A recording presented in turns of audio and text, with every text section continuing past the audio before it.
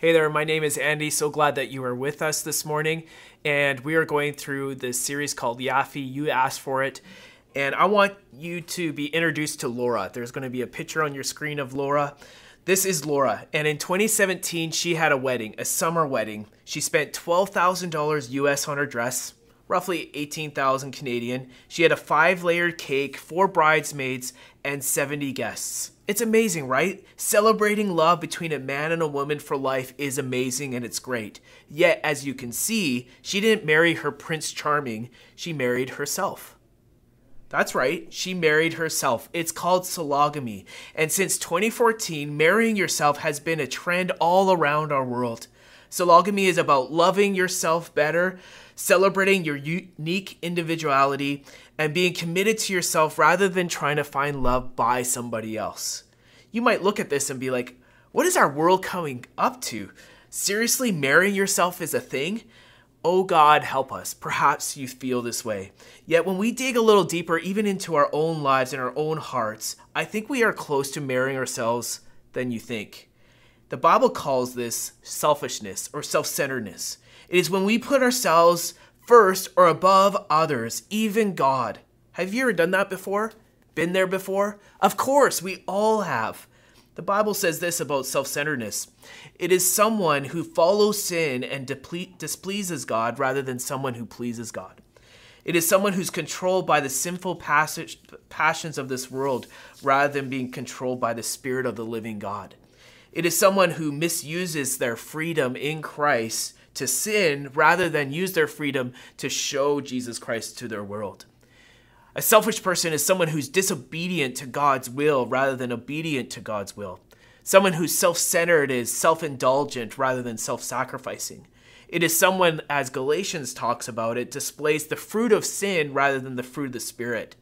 And it's someone who doesn't recognize the need for forgiveness and is boastful of self rather than someone who is recognizing forgiveness and praises Jesus for what they have done.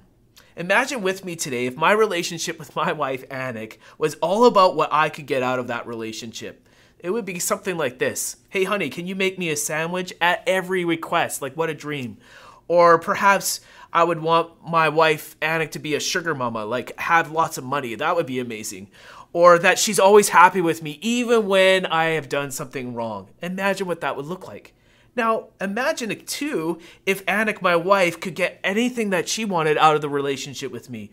Well, obviously, she would want a sugar daddy, someone who had lots of money, or someone who would take out the trash without forgetting it. Or, this would probably be the biggest one, she would want me to be an HGTV expert and do-it-your-own professional in-home renovation construction worker. She would love that to be about our relationship. Imagine what that would look like. Now, relationships are not about what you and I can get, but what you and I can give. In fact, my marriage would be quite boring and dull and dry if it was all about what I can get rather than what we can do to serve one another. In the same way, in a small way, this is what a Christ-centered life looks like in a self-centered world. A Christ-centered life is what you and I can give rather than take. It's how we can serve rather than be served. It's not about a bunch of do's and don'ts or what I can get out of my relationship with Jesus. It is about relationship, not religion. You see, has your relationship with God fallen into a boring, dull reality of do's and don'ts? If it has, your relationship with Jesus is far more about what you can get out of it rather than actually have a relationship with Jesus. And if Jesus isn't the center of your life will be centered around something or someone else. I call it the religion of self. So what does a Christ-centered life actually look like in a self-centered world? What does it mean to have a life centered around Christ?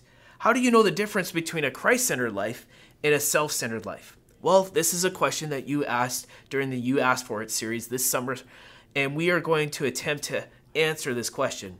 You see, simply put, at Broadway Church, a Christ-centered life is a life who believes what Jesus believes, teaches what Jesus teaches, loves as Jesus loves, and lives as Jesus lives.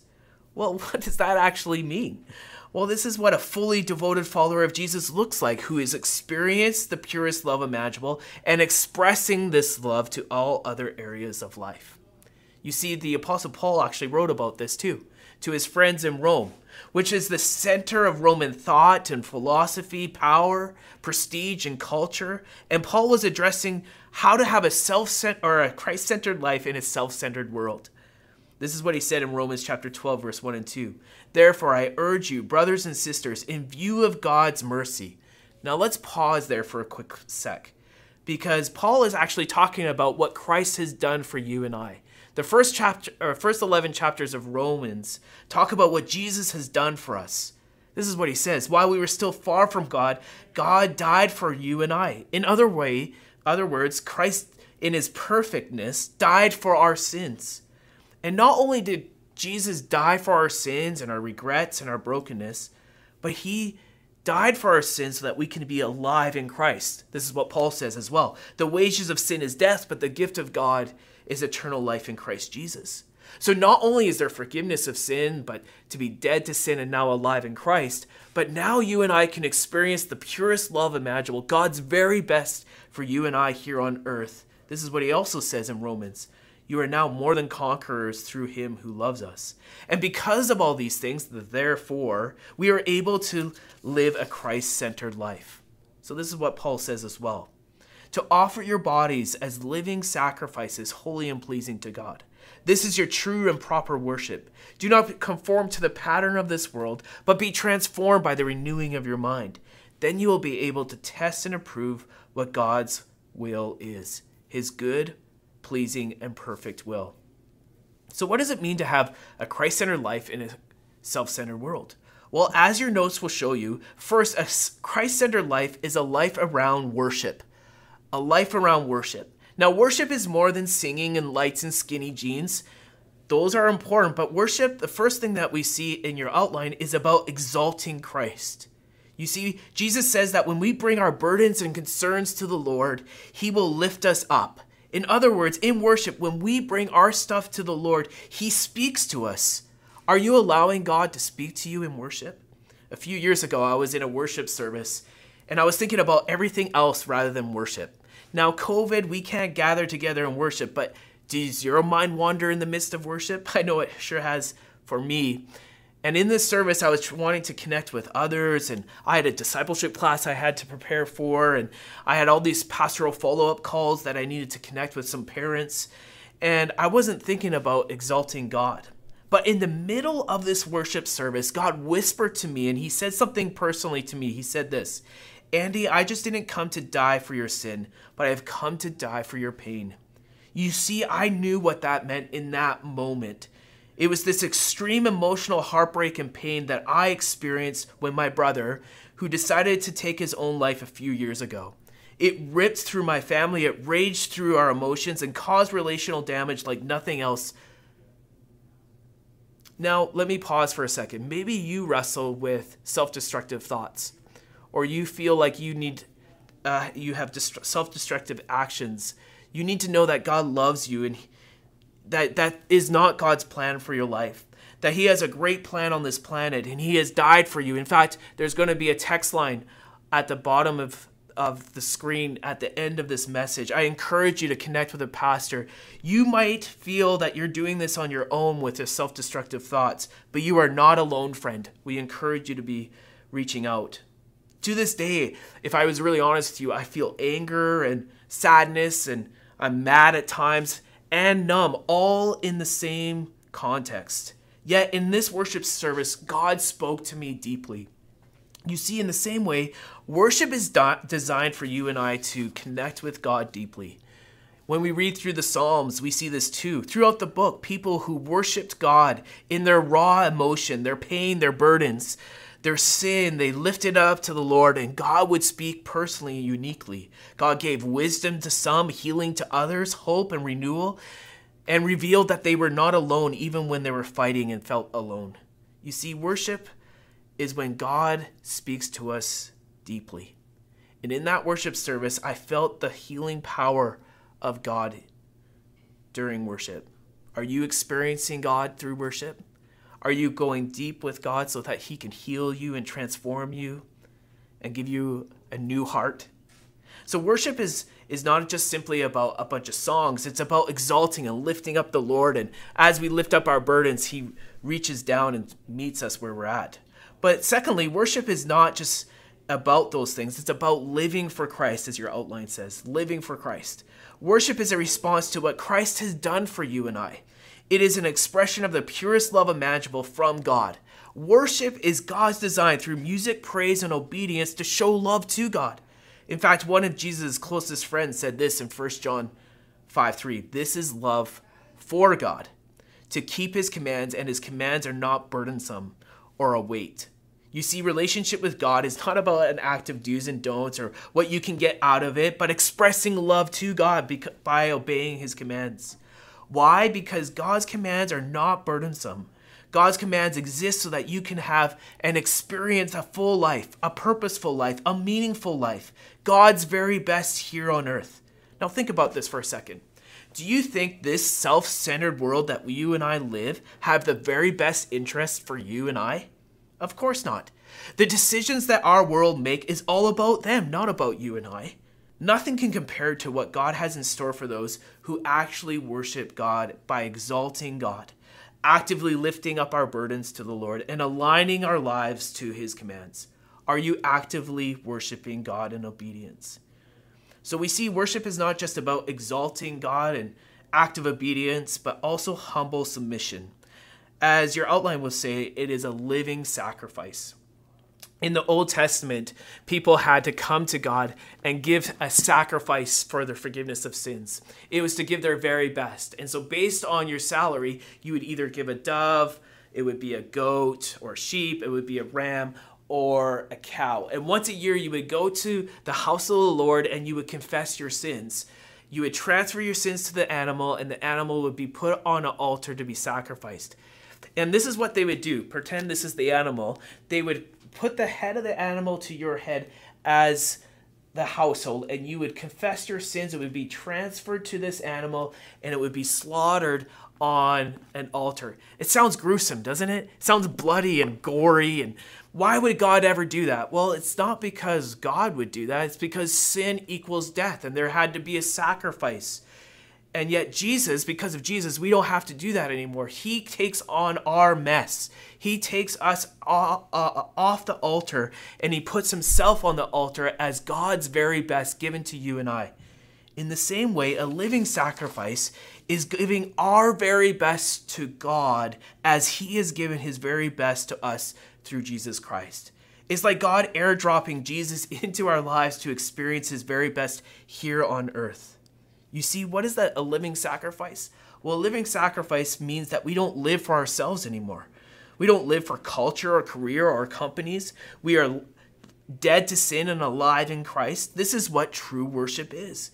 Deeper than a spiritual act or a ritual worship, God calls us to give our very best, appropriate act of worship, our everything. Why? Because God has given his very best to you and to me. Have you given your very best to him as he has given his very best to you? Well, you will have time after today's talk about experiencing this deep love, his very best for you. So we see that a Christ-centered life is a life around worship. But secondly, as your outline or notes will show us, a Christ-centered life is a life in the Word. Life in the Word. How can you and I grow in our relationship with Jesus? Well, spiritual maturity in the Bible is about growing in faith or shrinking in faith. There's no such thing as stagnant faith. And Jesus puts it this way to the Ephesus church in Revelations 3:20, that you are either hot in your faith or cold in your faith. You're not lukewarm. And if you are lukewarm, I will spit you out of my mouth. Jesus is saying there's no such thing as stagnant faith. My question is are you growing in your faith or shrinking in your faith? So how do you and I grow in our relationship with God? Well, Paul puts it this way, to not conform to the patterns of this world, which means to be set apart, changed, not aligned from the sin virus dominating this evil world. To conform is to be squeezed or to align, to be forced to fit in a mold. Culture wants to squeeze you and I to conform to the patterns of this world. It is like a noose around your neck, slowly squeezing you into the pressures of this world. Have you ever been pressured to conform to this world? Of course you have. Maybe it's with your friends or workmates or classmates. Maybe it's your family. Maybe it's your business. It's trying to squeeze you into the patterns of this self-centered world we live in. It is all around us. You see, the Bible doesn't just talk about sin as an act, but that sin is active, wanting to devour you. It lurks over you. It follows you. It trolls you. It spams you, trying to manipulate you to conform to its control. How do you become and grow in your relationship with Jesus? Paul simply says, stop conforming to the patterns of this world. And you're like, oh, thanks, Andy. That's a great idea, but how do I actually do that? Well, if you have your cell phone with you, have you ever had it freeze on you before? You try to fire a text to someone and it doesn't work, or an app doesn't work. You have to reboot the phone. So you do like a manual shutdown and you reboot it, and then it works back. It reprograms itself. In the same way, to be reprogrammed to be like Christ is being transformed by the renewing of our mind. In the same way, this happens when we're in God's Word. Is when we allow the Word of God that is sharper than a two-edged sword, and it cuts through every motive of the mind and every marrow of the heart. It's when we reprogram ourselves to have a Christ-centered life through the Word of God. Well, how do we actually do this? Well, your notes will show you, first of all, a Christ-centered life is a life that actually reads the Word. We need to get into the Word of God every day. The Word is more than some textbook or some pages with some letters on it or some words on it. It is the active working nature of God. Are you actually in God's Word? Secondly, a Christ-centered life, as your notes will show you, is not necessarily just about reading God's Word, but responding to God's Word. Not only are we called to read it, but to respond, to allow the Word to shape our decisions and grow our character and change our hearts, to obey the Word around tithing and generosity, to share the faith, our faith, to others who are far from God, to love others as Christ has loved us. A Christ-centered life allows the Word of God to be a part of our everyday lives.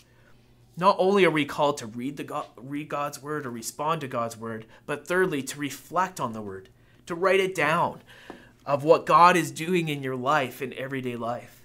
We have the Word because people wrote God's Word down that was spoken to them. In the same way, you and I need to reflect what God is doing in our lives by writing it down.